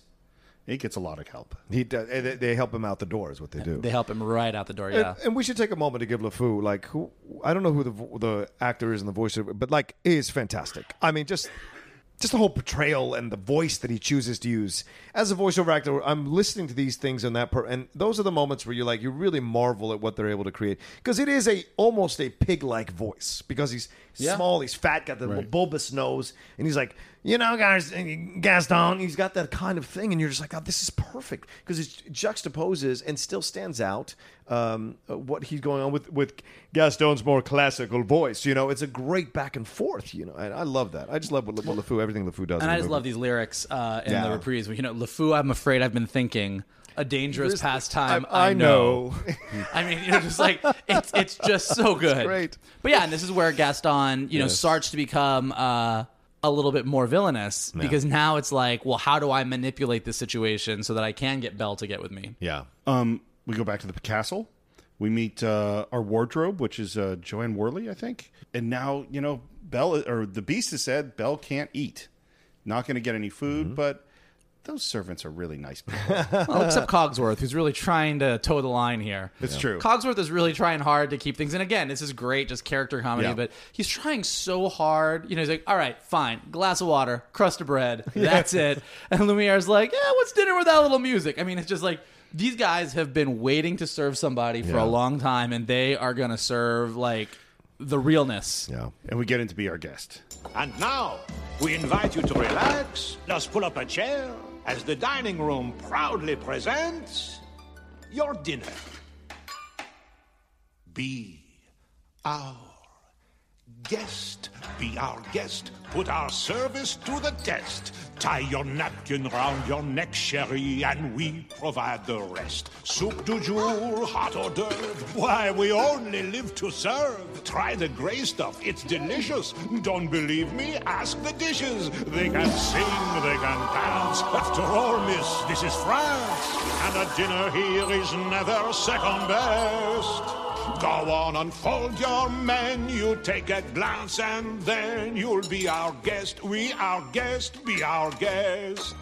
It's such a great song. And this is full Hollywood musical number done to the nines. I mean, it's Busby Berkeley. And what I love, too, is that I love when, in Be Our Guest, we just leave reality behind. Horse by horse, one by one, till you shout, not like none. Then we'll sing you off to sleep as you digest. Tonight you'll prop your feet up, but for now let's eat up. Be our guest, be our guest, be our guest, please be our guest.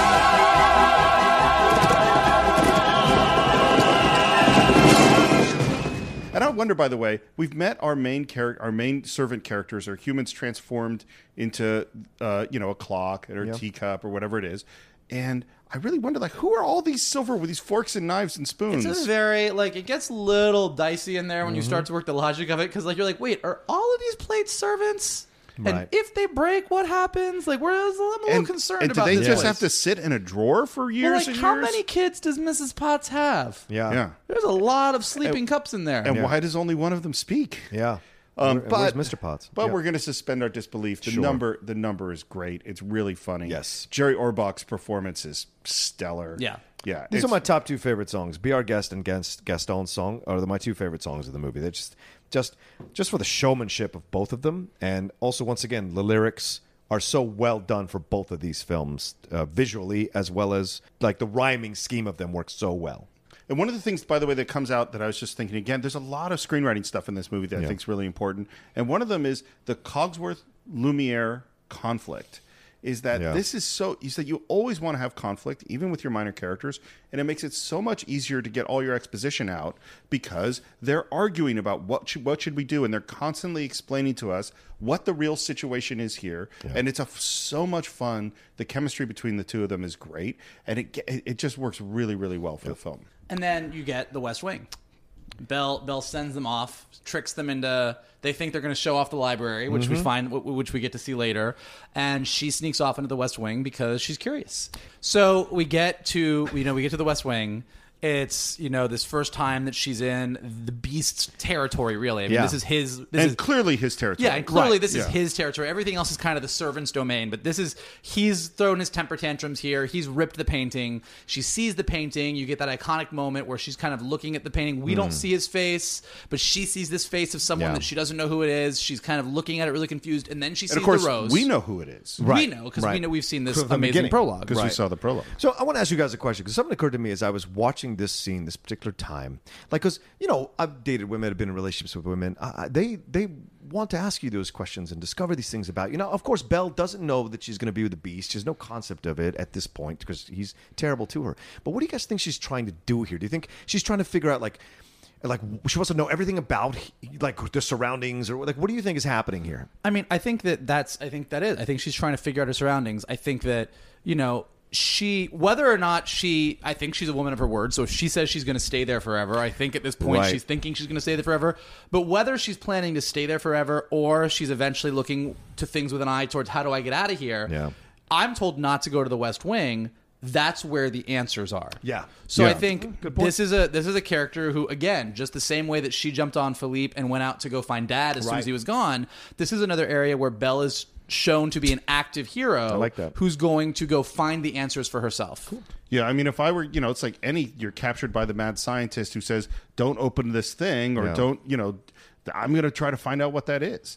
Yeah. I think I was jumping ahead as I was watching because in my mind, I know they end up together. So I was thinking, she wants to explore these hidden secrets of him because, I think women have this desire to explore the things about the men that they date or the men that they fall in love with because they want to know everything about them. And I think it's a good thing. And I thought Belle was doing that, but I'm jumping ahead mentally. I think you're right in that I think what's great about this movie is you see at the beginning of the movie that she has no interest in getting to know what's in Gaston. Or to be clear, like there's not a lot of there. He doesn't like to read. There's clearly nothing in common. Yeah. I think at this point, the Beast is still the captor. Yeah. But we're getting close to the point, and this is a really big turning point, which is, so to get to your point, she is yelled at. The Beast sees that rose. He gets super afraid she's going to do something to break it, and he's screwed. Right. He flips out. Yes, he does. I mean, he's screaming. It's super scary. Yeah. And she's like, promise or no promise, I'm out. Right. And she runs, and then you have the great attack with the wolves. I got to talk about this fight scene with the wolves. Yeah. Because it's really great. It's genuinely scary. I think it pushes the level of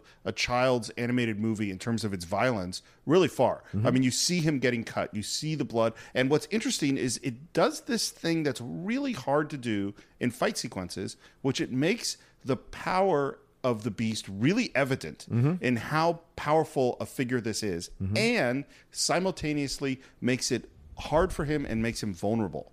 So it's a battle where you see how he's awesome, and you also see, oh my God, he's about to lose. He's right on the edge of losing, and he just barely survives it. It's a really good fight scene. And once again, I think it's symbolic. It's him fighting the wolves of his mind to go past these impulses of his that have been there for a long time to get to Belle. He does have feelings for her. I think he goes to save her because he's developing affection for her. And I think him fighting the wolves of his mind is in that much symbolic for me. I think the wolf thing. I think the wolf thing is totally valid. I think it's fair. I would actually challenge you on when you get into the how they fall in love with each other, when they fall in love with each other. I think up until this point, the Beast still looks at Belle. I don't think he's in love with Belle. I think she thinks she's pretty. Not in love with Belle. I think he's attracted. I mean, he's attracted to her. Sure, Yeah. She's a very attractive woman. Yeah. For a 2D animated character, if you go for that kind of thing. I mean, you know what I'm saying. But I think that up to this point, she is a solution. That's what I think. She too. is not a. Okay. Because here and again, it gets because he does Why would he sacrifice himself like this? Because on his 25th birthday, which is coming up, so then you remove the nobility of the act if you say that. If he's only doing it to do the solution, then he's not a noble character.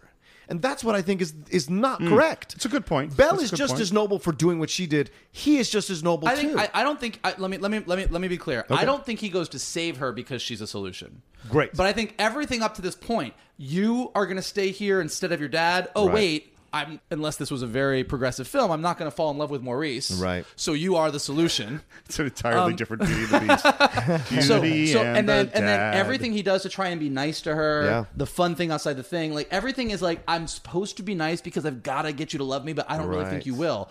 I think that he genuinely does go get her because it is dangerous out there, and he does the same thing. You actually see him, if you really watch the moment, he screams at her to get out of the West Wing. You get out, knock some furniture, get out, like just like a kid, he screams, and then before you pull away from him, you see the realization, his eyebrows raise up, and he puts his head in his hands. That he's gone too far. He realizes that he's done it again. Right. So I don't think he's going out to be like, let me go get this key to unlocking my humanity. Yeah, you're right. He does go out to save her because he's like, God, I'm such an asshole. Right. For sure. Right. But he's still not, just to be clear, he's still not in love with her because he barely knows her. I agree. And Belle has no feelings for him, but she's like, this guy saved me. I can't let him do this. And here is like this great important moment, which is, okay, movie's over.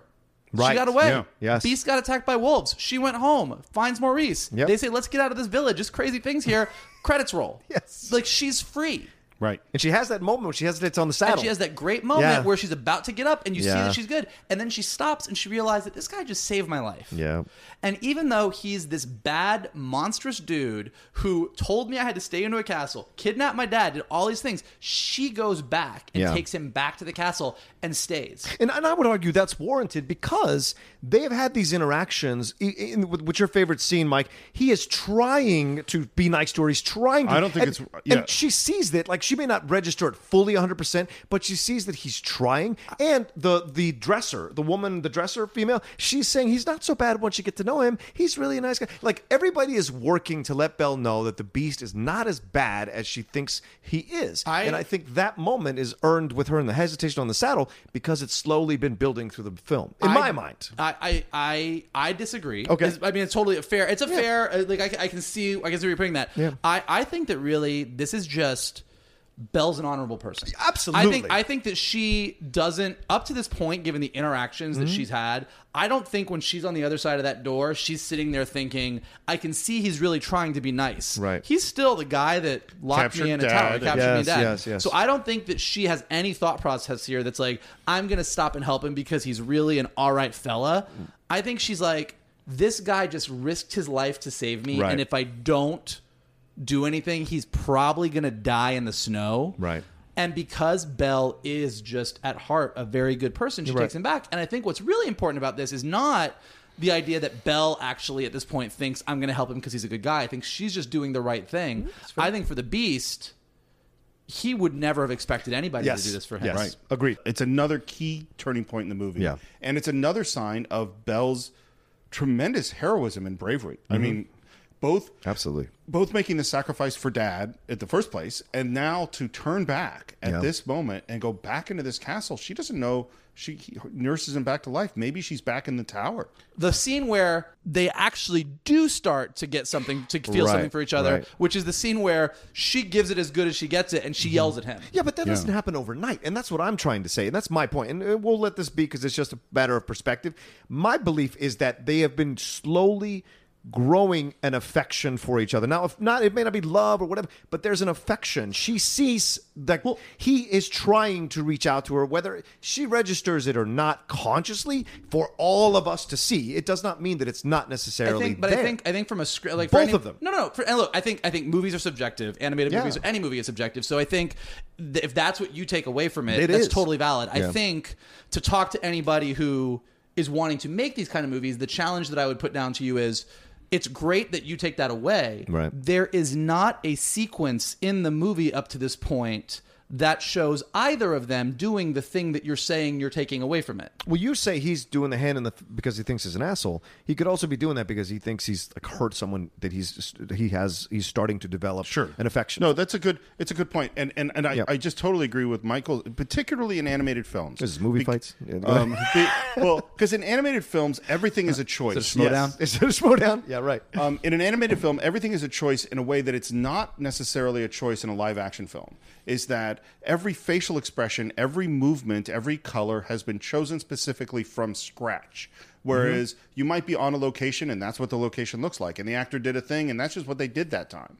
And they might do it differently the next time. Yeah. Whereas that in this film, and you could see every little detail of how their relationship evolves is very, very clearly thought out. And we're just going into the sequence where we see, as you say, the first time they're really starting to interact as humans. And what's great about the scene is, again, because it's very, animated movies particularly, because you're having to like just get everything in there as quickly as you can.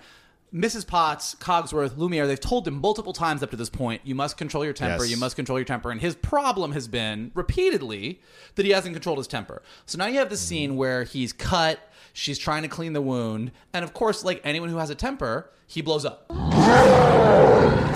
That hurts! If you'd hold still, it wouldn't hurt as much. Well, if you hadn't have run away, this wouldn't have happened. If you hadn't frightened me, I wouldn't have run away. Well, you shouldn't have been in the West Wing. Well, you should learn to control your temper. And you have this great moment where the Beast opens his mouth to argue, but he's got nothing. Yeah. So you go, and you actually even cut to the objects who sort of back up because like, fuck, here we go again. and then then the whole scene calms down. But so that is like, Belle has tamed the Beast's temper at this point. Right. Because from this point on, he doesn't lose his temper again. Because he cares about it. That's Of what course. I'm saying. No, for sure. Of course But, he does. It's been building. But from this point on, look, the other thing that this movie does really well is it shows a passage of time, and I think this is, to be fair to you, That's fair. But Yeah. I think that there is clearly something happening because the very next thing that happens after this is Something There, Yeah. which is a lovely song, actually a late replacement to the film. This is where Human Again had originally gone, but the problem they were having is Human Again was this huge song that showed a long passage of time so that there was time enough for them to fall in love. Problem is, Maurice is running around in the woods this whole time. Oh, yeah, So yeah. they just couldn't get past the fact that they were showing these seasons going by and they're like, did Maurice live in a tree? Did he, like, what was he doing? So they ended up cutting it. They put in Something There. And this is where, to your point, we actually see them falling in love. There's something sweet and almost kind, but he was mean and he was coarse and unrefined, and now he's dear and so unsure. I wonder why I didn't see it there before. Because this is where it happens and literally says it. In a like, montage. Yeah, in a nice montage, and you get the lovely thing with he can't eat porridge. Yeah. He can't use the fork. Belle sort of finds the middle ground where they're both going to sip the bowls together. You have the great scene of them outside in walking the in the snow. Yeah. This is a random little anecdotal thing, but I think is very funny, is that when Paige O'Hara, who did the voice of Belle, was singing Something There, there's that great line, new and a bit alarming. Yeah. And she kept singing it, new and a bit alarming. And Howard Ashman, who was literally could barely speak, he was very, very sick at this point, but he didn't like how she was doing And he's listening on the phone. And he's listening on the phone, and he says, just tell her Streisand. And so she goes, new and a bit alarming. And that's the way it sounds. But it just like, as a gay musical theater nerd, that makes me laugh so hard. But that's exactly how it happened. That's great. New and a bit alarming. Who'd have ever thought that this could be true? That he's no Prince Charming, but there's something in him that I simply didn't see. And it's a beautiful part where you finally get the Beast saying, I've never felt like this before. Yes. And I just, because I want to highlight it, is that it's so important to realize that one of the driving creative forces on this movie is literally making it on his deathbed. Yeah. At that point, he's so ill. He's listening in on these recording sessions, and apparently he was great with performance and great with singers. Yeah. And he continually is fighting for making his movie better at the very, very end of his life. Yeah. I mean, it's just, that's powerful. And again, to your point, they do fall in love very fast. It's an animated movie of 83 minutes. Of course. But in the time that they allot to this, they show them both coming together, compromising on different things. Yeah. And then he does a thing, you literally, in contrast to Gaston, who the first thing he says to Belle after the opening number is, how do you read this? There's no pictures. Yeah. It's not right for a woman to read. Soon she starts getting ideas and thinking. Right. And the Beast gives her a library that looks just like the Barnes & Noble at the Grove. Yes. Right. Which is what I think every time I go into the Barnes & Noble at the Grove. That's hilarious. But yeah, and it's like, so in the limited space that they have to show how this relationship grows and develops, he gives her the one thing that she loves more than anything else. Well, he listens to her. Exactly. He knows what she needs, right? Yep. Whereas Gaston's trying to tell her what she needs. I mean, technically he listened to Lumiere, who heard the book thing. But yes, he took some really good advice from his very pimp friend. So sometimes your friends help you out. Yeah, that's very important. Cogsworth was over here saying, give her some chocolates and some promises you don't intend to keep. That was and Lumiere's so great. like, look, I know she likes books, brah. So I think he went with the right servant. That's one of my favorite lines.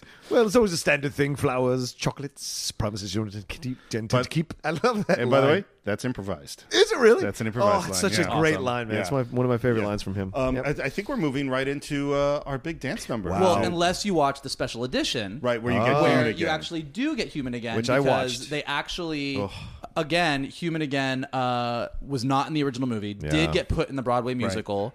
So subsequently in the special edition, they put it in there. So it's a lovely number, and the movie works just as well without it. It's a very nice song, but I think that at this point, from a pacing standpoint, you do see how they're falling in love. Yeah. And going and stopping to see how Mrs. Potts wants to be a little old biddy again doesn't really get anywhere, because you do want to get to... Because the movie is... What is making the movie drive forward is Beauty and the Beast right now. That song, I think I just saw it for the first time watching it this time. Yeah. I'd never seen it before. So for me, it was like, ugh, what's this? Yeah, it's jarring. It was jarring. And maybe if that hadn't happened, I would experience it differently. But it's like, I'm moving forward really well. No, totally. And I love those characters, but I don't need the song. Yeah. So we move into Beauty and the Beast. Angela Lansbury singing it. So beautiful. So she was not about this song. What? When she originally heard the demo, it sounded a little bit too, I believe she said rock and rolly. It sounded a little too, so she didn't like the song. They were going to have someone else sing it. Well, she heard Menken's demo of it. Yeah, she heard Menken's demo She of it. didn't hear Ashman's demo of it. She wasn't feeling it. They brought her in and they said, Angela, listen, will you sing it once for safety, just in case? You're right. She sang it one time. What? That's a one-take song in that movie. Wow. One-take Angela. And she is the way she sings that song, visually to me, it is a person walking the thinnest tightrope possible through like across two buildings, like the World Trade Center or the World whatever they got. Like that's what I hear because now I'm picturing Angela Lansbury on a tightrope, which is weird. I just mean the vocal quality of it is delivered so tenderly, so softly that any movement left or right, the song falls apart. And I think she does such a great job of just balancing the right. Alan Menken talks a lot about how this was a really hard song. This was the hardest song for them in the movie. Wow. It's such because a beautiful song. It's and particularly because nobody calls Belle Beauty. Yeah, her name does mean beauty, but this whole Beauty and the Beast is the name of the movie. Yes, it is not anything that's inherent to like these characters. Like, look at Belle and Prince Adam falling in love. Like it's a very weird turn of phrase that they managed to turn into this beautiful ballad. Yeah. That is one of the great Disney classics. Agreed. It has been so stuck in my head for the last 10 days. Everywhere I go, I'm hearing "Tale as old as time." Tale as old as time, true as it can be. Barely even friends, then somebody bends unexpectedly. Just a little change, small to say the least. Both a little scared, neither one prepared. Beauty and the Beast. And as you said, this is the use of CG in this moment. Oh, man. This CG ballroom is, Disney had already done some limited CG in their movies. I believe Oliver and Company had some CG cars in the city. Little Mermaid, I think Great Mountain Detective used in the clock tower scene at the end with Ratigan. And then Little Mermaid has a scene where Ariel runs down the stairs that are all using CG for the first time so that they could actually utilize camera movements, which you can't do in traditional 2D animation aside from panning and zooming.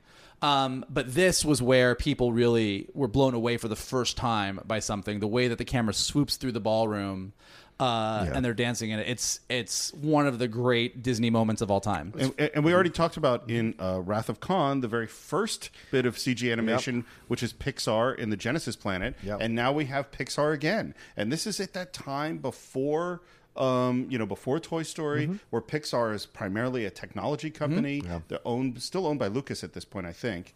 Or maybe they'd just been sold to Steve Jobs. And, they developed this as, what's it called? It's the digital transfer technologies. This is the second movie that it's used on. This is the second movie where animation stills are transferred digitally, and that was developed by Pixar. The computer animation programming, CAPS. CAPS, that's what it is. Computer animation programming system, Rescuers. And in addition to the CG... this revolutionized all of animation. Little Mermaid was the last movie for Disney that was hand painted. Rescuers Down Under was the first movie that utilized Pixar's CAP system, where they digitally painted everything, which sounds like, aside from not having an entire department of people literally hand painting cells, it gave you the opportunity to use every color in the world. So when you look at Ariel, somebody's painting that flesh color, that red color, any shadow you see, somebody painted it. With Beauty and the Beast, they can actually, the fact that Mrs. Potts' cheeks have rouge on them that fade, that was revolutionary. Right. Thanks to Pixar. And the way they do camera movements within this scene, I still remember seeing it in the theater. It is just gorgeous and complete. You just go like, oh, we're literally in a different world all of a sudden. Yeah, it's one of my favorite scenes, bar none, of any animated film. Just beautiful. And because we've been building to it from the montage and everything and that whole entire relationship, and the colors are so vibrant, so... if you believe in love, those kinds of moments are really powerful on only screen. If you believe in love. Well, no wonder it didn't seem that powerful to only me. If you believe. What? Both of you kiss my ass. I'm just saying. Hey. Yes. I love you. No, stop it. I'm just saying, I love you. Let's go dance. I love you too. But this is such a great. Wait, who's the beast? We all know. Yeah, shut up. But I just love this sequence. I love this sequence. It just really. Once again, it's one of these moments in the film that transcends the genre. It transcends. You almost forget you're watching an animated film, and that's powerful. And what do we do when we have this powerful, loving moment? It's time to end it, because our job in making a love story is not to let them have love. And so in the moment where they are closest together, she says, I want to know what happened to my dad. He shows her the magic mirror. Dad's in trouble. And now Beast, it's time for him to to make a huge sacrifice. And he lets her go. Well, and it mirrors very well, to your point. It mirrors very well. Belle as the person who was the captive reached a point where she could escape and chose not to. Right. And Beast reaches a point as the captor where she's ready to stay. You're good. She's in. You've done it, dude. And because he actually loves her, he lets her go. And it's great. It's great storytelling. It's amazing. You see the pain. When he roars when she leaves, that shot where she's riding off on Philippe and he just roars at the sky in pain and frustration and anger. Again, have to bring it up. Given where Howard Ashman was in his life and what he was going through, it kind of even makes it more poignant when you go watch that. Well, and the voice acting from Robbie this time around brought a tear to my eye. Like Robbie Benson, what he does when Lumiere says, why did you? Because I love her. Like there was just Cogsworth, but yes. Oh, Cogsworth. Sorry, Cogsworth. Who says because I love her? Like it's just so powerful. Because you're right. Yeah. Those are those moments. That shows you. Yeah. Sometimes you gotta let it go. Sometimes you have to think of more than just your selfish needs in that moment. It's powerful. Well, it's funny. I was thinking as well watching this that yes, Disney movies are the movies where dreams do come true. Yeah. But in the really good ones, we're going to go through a lot of pain and sacrifice and struggle to get there. Totally. That yes, the wish will come true, but it's not going to be easy. Yeah. So Belle runs back to save Dad. Dad's about to be carted off to the insane asylum. Yeah. Once again, Gaston being a villain, setting that whole thing up in the tavern. In the tavern scene, Gaston really, his villainy comes to bear. But you see, again, Gaston does a really good job of going from all right, you're not a villain, but you're a dick. Yeah. To, all right, you're really a dick. To, ooh, you're a dick and you're kind of nasty and that's really fucked up. To, this is his moment. Yeah. Because this is full on, I'm going to go kill an innocent person. Yes. And I like that they dragged out some villain from a Scooby-Doo movie to play the head of the asylum.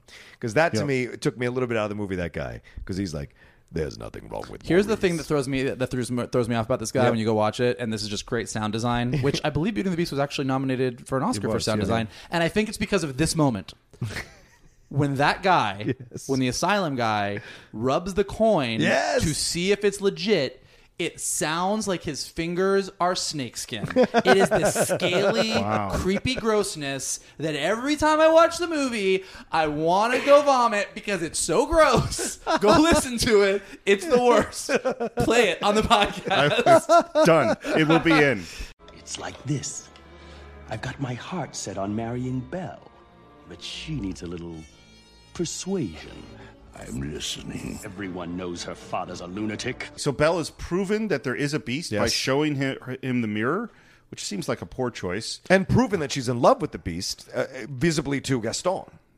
It seems that he infers that. Absolutely. Yes, infers that. I'm sorry. It's one of those great leaps in animation. Is like you're at the end of the movie, and so you just have the character say the thing that he didn't quite get, but the audience knows. Yeah. So Belle goes, my dad's not crazy. Look. Yes. He's really kind and gentle. Yeah. And Gaston goes, you have feelings for this monster. You're like, well, you could have said that about a dog, too. Right. But, like, we the audience knows that Belle, we know that Belle is in love at this point. So Gaston's saying it, we're like, okay, we got it. Let's go. Let's do this thing. Then you get to the mob song, which is awesome. The mist, through the woods, through the darkness and the shadows. It's a nightmare, but it's one exciting ride. Say a prayer, then we're there at the drawbridge of a castle, and there's something truly terrible inside. It's a beast. He's got fangs, razor-sharp ones, massive paws, killer claws for the feast. Hear him roar, see him foam, but we're not coming home till he's dead. Good and dead! Kill the beast! No, I won't let you do this. If you're not with us, you're against us. Bring the old man. Get your hands off me. We can't have them running off to warn the creature. Let us out! We'll rid the village of this beast. Who's with me? And this song, which is, Gaston using fear and terror to get the rabble together. Well, and I said this recently to somebody, and it's really funny because I watched this movie as a kid, and I was like, the one thing that always bugged me is these villagers at the beginning, maybe they didn't get Belle, but they weren't necessarily evil. Right. And then at the end of the movie, they turned so quickly to doing such horrible things, and I was like, as a naive child, I was like, that seems unrealistic. Now, as an adult living in the world that we live in, I go, oh, nope. That's legit. Well, and the way they were fawning over Gaston in the Gaston song. Yeah. Like, it's like, oh, he wanted to force marriage on someone, and now he's bummed, and the town rallies around him. Well, And again, I mean, like, it's Howard Ashman just nailing it with these lyrics that really lay out how a mob happens. Yeah. We don't like what we don't understand it, and it scares us. Yeah. As long as there's a leader that we revere or trust to rile us up and instill that fear that was not there before, then we'll go with him. And that's what happens here in this moment. It's almost prescient what this film does in this moment, because you see it now in our society. You just need that one person to make everybody afraid, and they do these terrible Gaston things. If Gaston had Twitter, Gaston had Twitter. Well, and this Beast, is really unsuccessful. Sad. Sad. And Belle, not as popular. What do you call it? Overrated Belle. Beauty. Overrated Belle. Reading too many books. Likes books. the Beast. Sad. just to take it back to 91. Yeah, sure. I mean, it's telling this is written by a guy dying of AIDS. Yeah. And we have to remember that in the late 80s and early 90s, it was not like it is today. It was not like it is today. Yeah. And the idea of that someone dying of AIDS must be evil, is being punished for what, Oh yeah, interesting. I mean, it's no, it's all there. I mean, it's not even subtext when you really know what's going on. It makes the Beast story so much more touching, which was already touching because Disney did such an amazing job, and it really does add this extra layer. And then you also get, at this moment, it's one of those great songs that does a good job of just moving the entire story forward. So you have a lot of things happening during this song. You have the villagers marching on the Beast's castle. You've got Belle with the assistance of Chip, who stowed away. Yes. And Maurice and his weird wood chopping invention escaping so that they can get back. Probably not my favorite part of the movie. That's where I kind of go, really? Chip's there and the wood okay, it's just fine. It's Listen, fine. Yeah. You know, oddly enough, Chip had a very small role originally in the movie. The cute character was supposed to be a music box, but the animators and the directors liked the voice acting of the kid who did Chip so much that music box got the axe and Chip got a much elevated role. Wow. But yeah, so you have all that happening, and then you have the objects realizing that the castle is under attack. And this leads to, just as someone who's grown up loving animation, I love when a bunch of animals, objects, and or other things have a giant funny attack sequence. The Little Mermaid did it well when all of the sea creatures and birds come to stop Vanessa's wedding, but then they doubled down in Beauty and the Beast with just the amazing battle between the enchanted objects really and the funny. villagers. Yeah. It's really funny. It's great. And Cogsworth shines in this whole sequence as this like leader of them, trying to get him going and everything like that. It was so fantastic. His little hat, his little Napoleon hat, is sliding down the brilliant. banister with the sign of a sound of dive bomber as he comes down. He does great, and I love the oven. Yes, the oven in the kitchen is great, and then the wardrobe basically killing a man. Yeah, I mean, it seems that way. That man doesn't survive that. Nobody survives that. So we have a really funny fight scene. Yes. Which, by the way, I just want to say, I mean, this is actually a key thing that you deal with when you're making an animated feature, which, to your point, this is what Pixar does great. It's what the best Disney films are. They're not made for kids. Right. But they are made with the knowledge that kids are coming. Right. And one of the really interesting things that animated movies are really able to do is to turn on a dime like that. Yeah. That you're in the mob song. You're in We're Coming to Kill the Beast. And because that might be getting a little intense, and you know you're about to have this super intense moment for your finale, you put this scene here and you make it as fun as possible so that, you know, it balances it out for your younger audience. Yeah. Right. We're going to have getting poked in the butt, and we're going to have someone who ends up in women's clothing, and we're going to have all the silly stuff. And then we're going to jump right back into a really heavy, violent scene with Gaston stalking and shooting the beast. My gosh. Well, and they do such a great job here in that the beast has literally given up. Yep. Oh, yeah. I mean, when Gaston shows up, he doesn't care. Nope. He gets shot with an arrow? Shot with an arrow, doesn't care. He's done. Yep. He's given up. He's accepted his fate. He's going to let himself go. And then he sees Belle. Yep. Yeah. And everything changes. The transformation with him is just tremendous. Yes. And it's great, too, because you see Gaston just have this, oh, shit, Yeah. what have I gotten myself into here? Right. Yeah. Because the beast is scary. Yeah. And again, taking this whole kind of through line of his temper, he goes to town on Gaston. Yeah. Oh, yeah. And he's got him hanging him over the thing, and you can see that the beast is mad. Yeah. And Gaston just wimps out. I mean, just pusses out completely. It's just like, let me go. Oh, I'm sorry. I'll do anything. And you do this great, again, it's the great acting and animation, and Glenn Keane just killing it, is the beast's eyebrows. I think one raises first and then the other one. And you go from like intense anger to realization that this is not who I am. Yep. And this is not who I want to be. And so this guy who literally could not control his temper at the beginning of the movie throws Gaston down and just tells him to get out. Just, I'm done with you. You're not important. Yeah. It's funny. I was thinking about it watching it this time that, you know, if the beast knew anything about Gaston, he might make a different choice. Sure. Because Gaston has not treated Belle well. Yeah, it's probably best that he doesn't. But for the movie, for our story, it is right that he makes the choice not to kill. Yep. Belle shows up.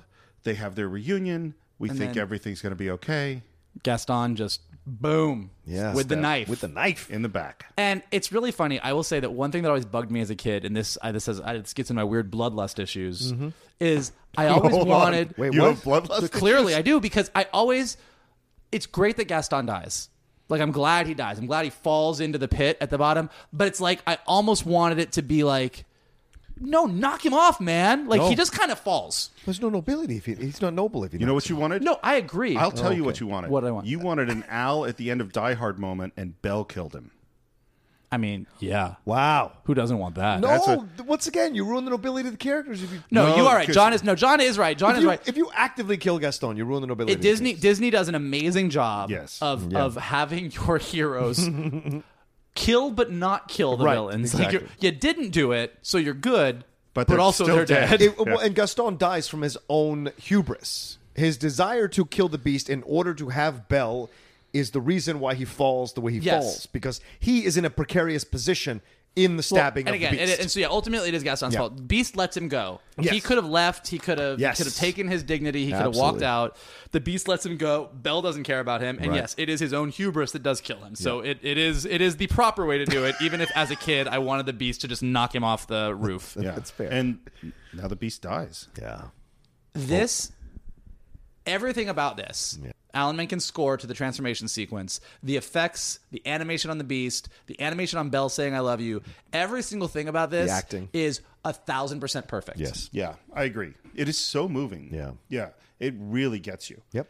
And the visual is moving as well. This large animal just lying there and her head on his chest. Like there's a visual to that that's really powerful and moving. Yes, definitely. And I think also, in this age of computer animation, in this age where we do everything digitally, that transformation is hand-drawn. Yeah. Like the claw to the hand, the animal kind of hoof, whatever, to to paw to the foot, and then the transformation of the Beast into Prince Adam. Yeah. Well, and even the drapery of the fabric is so, and it's so Renaissance. I don't know if it's Michelangelo they're referencing, but it's so clearly Glenn Keane's looking at classic Renaissance paintings, and the lighting is just so gorgeous in that moment of the transformation.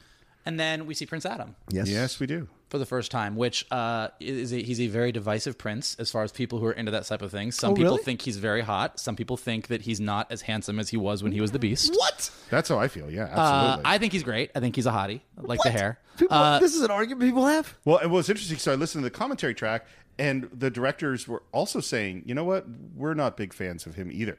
Like they were kind of like not love. But I get though. Here's the thing: is the Beast is so awesome, and he's such an amazing visual character that you go like, oh, now I'm left with this guy. You don't get a lot with Prince. You don't get a lot of time with Prince Adam. You don't get a lot of time with Prince Adam. You can't judge Prince Adam. I'm not. I'm not judging the person. I just also love think, looking at the Beast. And this is where you do get the fact that Belle did not know that the painting she saw was him. Is she looked at the eyes? Yeah. And then says, it is you. Yes. So this is where she does realize that, oh, you are the guy in the painting that I saw. Right. And actually, Glenn Keane, the animator, also kind of wished he had stayed a Beast. Oh, yeah. And had Paige O'Hara record a line that was right around here or in the end where it's like, do you think you could grow a beard? Oh, really? Which they didn't put in, unfortunately, but it's a very funny line, kind of like showing that Belle liked him. Belle liked her big hairy fella. But yeah, and so then you get the other objects. You get to see Lumiere and Cogsworth, Mrs. Potts and Chip all in their human forms for the first time. And then it's just like it's full bore into the finale where you get the whole final dance sequence, which is reused animation from Sleeping Beauty. Oh wow, that's hilarious. Which is because don't fix it if it ain't broke. Yeah, right. Do you think Maurice ends up with Mrs. Potts? I do. Right. There's such a little moment. Yeah. And it's very small, and they don't make a lot of it. But yes. I agree. I don't think the back and forth between Cogsworth and Lumiere is necessary. I understand why they did it in humans, but I don't think it's necessary. You gotta give them a moment. I guess so. Yeah, I mean, where they fight. I mean, the moment where they come back together and they're friends with each other, end it there. The extra fighting stuff, I was like, that's slapstick. I like it just because we've seen their conflict throughout the movie. So it's like I love that they have this like joyous moment. I mean, if I had a really close friend who I had known for years and years and years and gone to college with, that you bickered with occasionally, yes. Like, it's like, oh, we're so happy that we're human again, and then we would go right back to bickering. I don't know. Not naming any specific names. I don't know who would do that with you. I don't know. That seems incorrect. So Schmoes knows. Shut up. So the response to the movie is huge, and it's not only just a huge audience response and a huge box office response, but it gets a tremendous critical response, unlike any animated film in history. Yeah. And it's actually the first animated film to be nominated for Best Picture. Right. I mean, you can actually look at the fact that there is an animated film category in the Oscars now and track that right back to Beauty and the Beast. Like they kind of reached a point where they're like, man, we really gotta do something because these movies are getting better and better and better. Yeah. Yeah, and deservedly so. And the question I wanted to ask you is how do you think Beauty and the Beast changes things? Because I think this is like a seminal moment in animation. I think when you get into the way female characters are treated in movies, Beauty and the Beast was for sure a turning point. I love Little Mermaid and I love Ariel, but we all can agree with the fact that, Ariel's driving feature is I fell in love with this dude that I barely know and I'm going to give up my entire life to go be with him. Yeah. Right. And for Belle, they went out of their way to do the opposite. They really went out of their way to show the female character. But I mean, look, across the board, you look at this was, as I was saying and you were saying, Pixar's Caps technology. This is one of the big movies that really, really featured it because not so many people saw Rescuers Down Under. This solidified the idea of the Disney musical. Because, Disney had not, we all associate that as just, it's almost a given that these princess movies are going to be these epic musicals. But until Ashman and Menken came along with Little Mermaid, that hadn't happened for a really long time. Well, and this is at a moment where the movie musical has ceased to exist. I mean, the movie musical from the 30s, the beginning of sound pictures, until the late 60s was just every year there's going to be a whole bunch of musicals. Yep. And in the 60s, mid-60s, there are these huge, we have West Side Story, we have Sound of Music, we have My Fair Lady, huge successful musicals. And then in the late 60s, with things like Dr. Dolittle and Thoroughly Modern, they're all bombs. Yeah. And so Hollywood goes, we don't really make musicals anymore. And there are a few musicals over the next 15 years, but very few. Yeah. And Disney animated movies is where the movie musical revives. Suddenly these are where we get to go see musicals. Yep. They don't exist anywhere else, with a couple of very small exceptions. That's a huge difference. And I think this doesn't actually answer your question, but I think another thing that always really strikes me with Beauty and the Beast is that when Disney tells a story, it becomes the definitive version. Yep, totally. I think what I find so interesting, particularly with the live action movie about to come out, what do we say, 25 years later? What is it? 26 years later? The next however many generations of kids are never going to know a Beauty and the Beast story that doesn't have Gaston, Lumiere, Cogsworth, Mrs. Potts. That this is sort of the legacy of Disney, and ultimately, in this case, the legacy of Howard Ashman and Alan Menken is that this has become the version of Beauty and the Beast. There is no other version in kids' minds, and I think that's so amazing, just from like a storytelling standpoint. Yeah. Absolutely. So, John, what are your final thoughts on Beauty and the Beast? I think this was great to revisit again. As a guy who's not necessarily running to go see animated films all the time, because you're my friend, I go to see these films with you and whatever, Michael. But like, oh, okay, interesting. I'm going to remember that next time. Beauty and the Beast is not one that I've run to go and see. Neither is Little Mermaid. I don't run to go see, but Aladdin I will watch on a 24-hour loop. There are certain ones that appeal to me. Beauty and the Beast didn't always appeal to me. Little Mermaid doesn't at all, other than the songs. But like, there's something about this that is a film that is beyond animation. And to me, that's where I can appreciate the movie on so many levels because of the writing, the acting, the animation work, the pacing of the story, the actual story, like you said, fleshing out the original story here, giving the characters, all of that. There's so much vibrant life in this movie, not just in the colors, but everything that's going on for the hour and a half that you're watching it. It's so fun to go on this journey, and you are taxed emotionally, and more so than you would be in other animated films.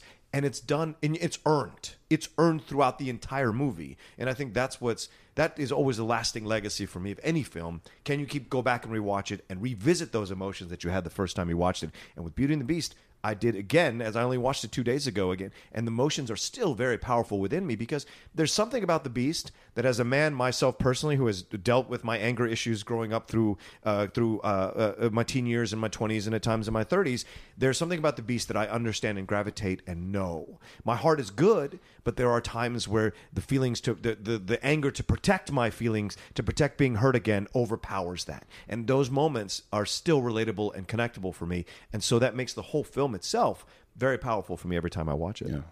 What about you? I mean, for me, this is like a storytelling benchmark. It's an animation benchmark. As someone who works in animation, who loves working in animation, who wants to be doing stories like this is one of those stories that is like, this is what I strive to do. I think, as John said, it's kind of rocking on almost every level. And again, I think that, there are certain people in life that I hold up in a level of reverence. Walt Disney is one of them for everything he did for animation and everything he's done.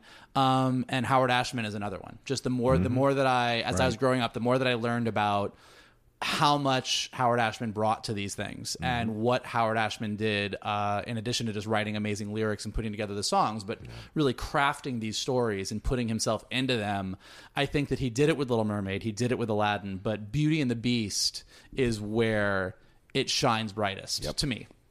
I agree with all of that. And it's funny in watching this. First of all, the thing I responded to was that in terms of story structure, this is really, really tight. And so just as a thing to study for screenwriters, how you put the characters together and advance them, what steps are happening at each moment, what is required to move the story forward, it's really good. But what was more interesting to me was thinking about that this is it's a weird kind of two-hander, because it's Belle's story and it's the Beast story. And you have, in Belle's story, a character who is really fully formed from the beginning. Yeah. She doesn't have to grow or change. She's heroic and independent and intelligent, and all of that is within her from the beginning. And at the same time, you have this character who has to go through tremendous changes in order to become who he has to become and deal with, as you said, anger and pain and loneliness and overcome all of that to find love. And I can't think of a lot of movies that are structured that way. And it was really moving to me. And then particularly listening to you, Mike, talk about Howard Ashman, it just reinforced more and more how a great artist can transform pain into something beautiful. Like, you don't think of this as a maudlin or painful or heavy movie, but all of that life stuff that he's going through comes out in the movie, sometimes in just great joy and great beauty. And it was really, really fun revisiting it again. One more thing I'll say, because I saw this somewhere. It's a really beautiful piece of art that I saw. I can't remember where, but it really made me think, because, obviously we all know the lesson of Beauty and the Beast is that beauty is in the eye of the beholder. And to all of us, that means that Belle sees the prince within where nobody else does. But an interesting thing when you think about certain lines in the movie, Belle, when she goes to see her father, says, "Do you think I'm odd?" Because she knows that everyone thinks she's odd. And even though Gaston is telling her that he wants to marry her, her feeling is that Gaston doesn't really see her. And so as much as Belle does go through this movie and sees the prince within the beast, I think there's also something really beautiful about the way that nobody really sees Belle for who she is fully. Until she gets to this castle and meets the beast as well. That he kind of sees the true beauty in her, not just the beauty on the outside, just as she sees the true beauty in him. So I think that's kind of a cool thing to think about. And there was some image that I saw that was kind of her looking in a mirror at herself in her dress or something that made me think of that. Oh, interesting. So that's what we think about Beauty and the Beast. Of course, we'd love to hear what you think. You can visit us on our Facebook page. That's at the Cinephiles, CINE-FILES. But if you want to subscribe to us on Stitcher, no dash, just 2 words. Of course, we always want you to come review us on iTunes. It helps us a lot. It helps to get the show out. The show has we've really found a lot of new listeners lately, and it just means a lot. So keep those reviews coming. They really, really help. We also, you can go to YouTube and subscribe to us on YouTube. Just search for the Cinephiles, and maybe right now, because we're just starting off, search for the Cinephiles and Morris, because I want you to look for me. Mostly because Roca has like a million things on YouTube, and I really don't. So it's easier to find if you search for me. And just so you popular. know, just so you know, we're about to launch a Patreon campaign. We are, and that will be your opportunity to help us support the show. It's not happened yet, but it's coming very soon. So we'll give you details on that when we have it. As always, you can reach me on Twitter at @SRMorris. John, where can they reach you? You guys can always reach me at The Rocha Says, ROCHA on Twitter and on Instagram. And I want to echo what Steve said. Thanks for everybody who's come on board. Thanks everybody for tweeting at us when you're coming on board and passing it around and telling people about our show. We've really increased listenership, and it means a lot to both of us, and it keeps us going to do this because we really enjoy doing it for you all. And Mike, if someone wants to reach you, how would they do that? You can reach me at MKToon, MKTOON, at Twitter or on Instagram. And hey, say hey. Let's talk about some cartoons. Let's do it. There you go. Well, we had a great time talking about cartoons with you on the Cinephiles. Yeah. We'll definitely have you back. Thanks, Mike. Thank you. We've done a comic book movie, a science fiction action movie, and an animated movie. I wonder what our next genre is going to be. Listen, if you just want to like stick me in the animation category moving forward, I'm more than okay with that because I could really talk about that all day. I feel like a musical might be next. Or Soap Dish. Or Soap Dish. Soap Dish. That might be a guilty pleasure All right, when we do.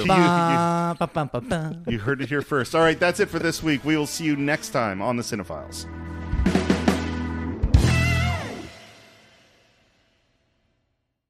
Say goodbye to your credit card rewards. Greedy corporate mega stores, led by Walmart and Target, are pushing for a law in Congress to take away your hard-earned cash back and travel points to line their pockets. The Durbin-Marshall credit card bill would enact harmful credit card routing mandates that would end credit card rewards as we know it. If you love your credit card rewards, tell your lawmakers, hands off my rewards. Tell them to oppose the Durbin-Marshall credit card bill.